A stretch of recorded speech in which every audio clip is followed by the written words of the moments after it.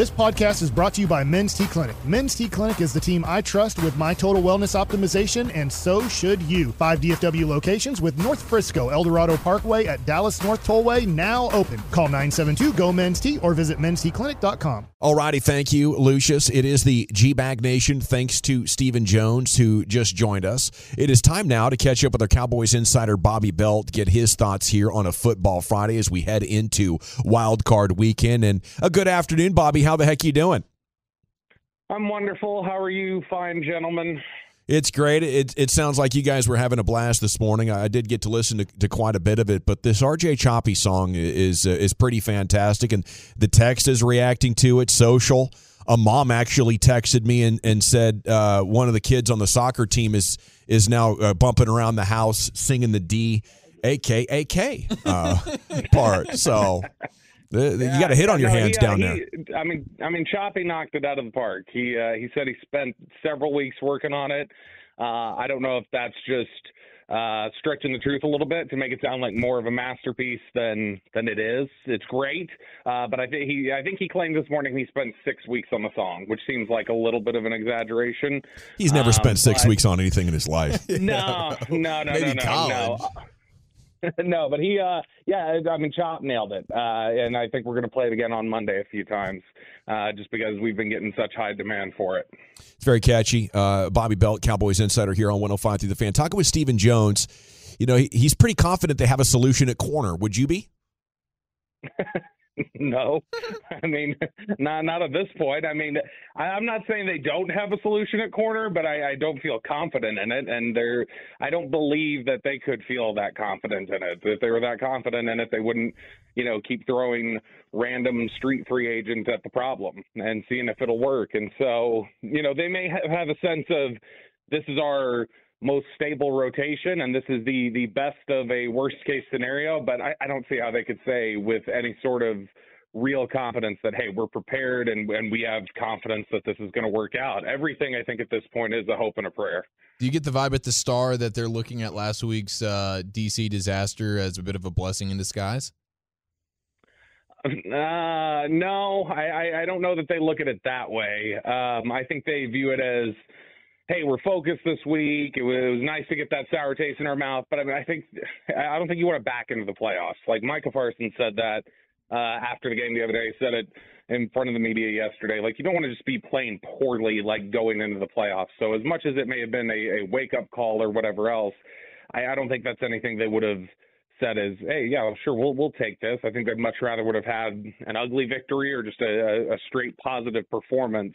But they'll try and make lemonade out of their lemons, and there were a lot of them after their performance in DC. Because you don't want to bookend the season with your two worst performances. Like, you don't want to open the season terribly and end it terribly. Like, it's a bad display, and now you're gonna have to go up there against that team that you struggled so much against in week one. Do you think we'll see more T.Y. Hilton this week? I mean, I don't know. I think we're seeing about what his impact level will be, or not his impact level. I think we're seeing about what his workload will be. Yeah, if there's an opportunity to use him a little bit more, take shots down the field, I think they will. But I think it's probably going to look pretty similar, maybe a little bit more to what you saw, what he was doing against Washington, and then those sorts of opportunities that he got. But, I mean, there's no doubt about it. I think they're going to have to, make plays in the passing game. So T.Y. Hilton's going to have to be a part of that. It's wild that I think a month ago when he signed, a lot of us were just saying, hey, whatever you can get out of him, that's great. And now you're standing here and going, well, we're into the playoffs and we probably need some level of contribution there. We can't just, it's not all just icing on the cake with T.Y. Hilton at this point. You need something out of him. And that's because of the struggles you've had with Michael Gallup and, some of the recent struggles you've had with Noah Brown and Dak and his own problems turning the ball over. You're going to need guys to step up and make plays, and T.Y. Hilton's part of that. Bobby, I asked the guys this question. Are the Cowboys the team that played Minnesota or the team that played the Commanders? They are the team that played the Jaguars, I think. That's who they are.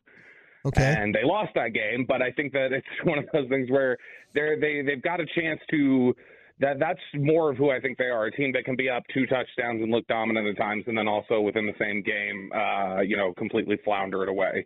I think they are closer probably to the team that beat Minnesota than the one that just looked absolutely awful against a skeleton crew in Washington.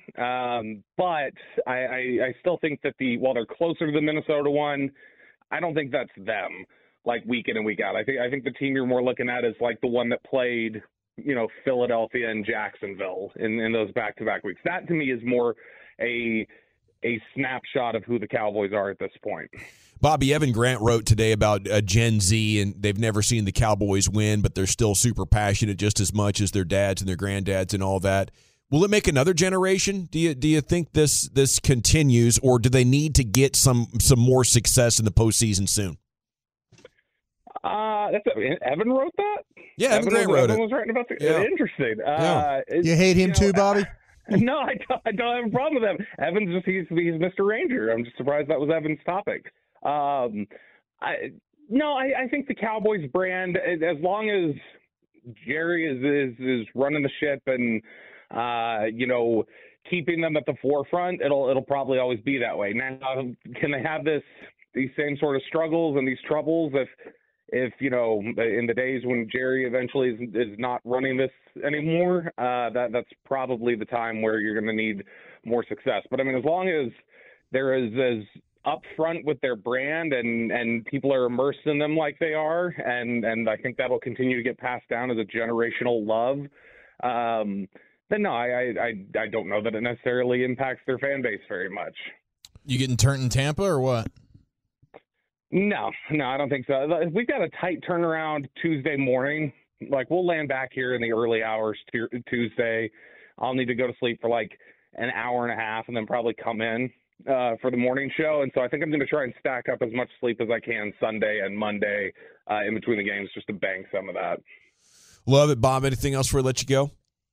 Just that I love you all. Bang away, buddy. There he goes. Bobby Bell into the weekend, into the wild card weekend on 105 through the Fan. 2 hours down, 3 to go here. And coming up next, an old friend of Brian and a reporter now working in Tampa, formerly DallasCowboys.com, Brianna Dix joins you to tell you everything you need to know about Tampa. How's their injury situation clarifying as we get late in the week? She'll tell us about that and more coming up next. It's the G-Bag Nation here on the Fan. T-Mobile has invested billions to light up America's largest 5G network, from big cities to small towns, including right here in yours. And great coverage is just the beginning. Right now, families and small businesses can save up to 20% versus AT&T and Verizon when they switch. Visit your local T-Mobile store today.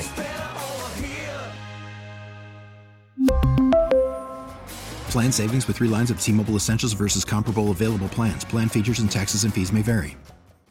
We get it. Attention spans just aren't what they used to be. Heads in social media and eyes on Netflix. But what do people do with their ears?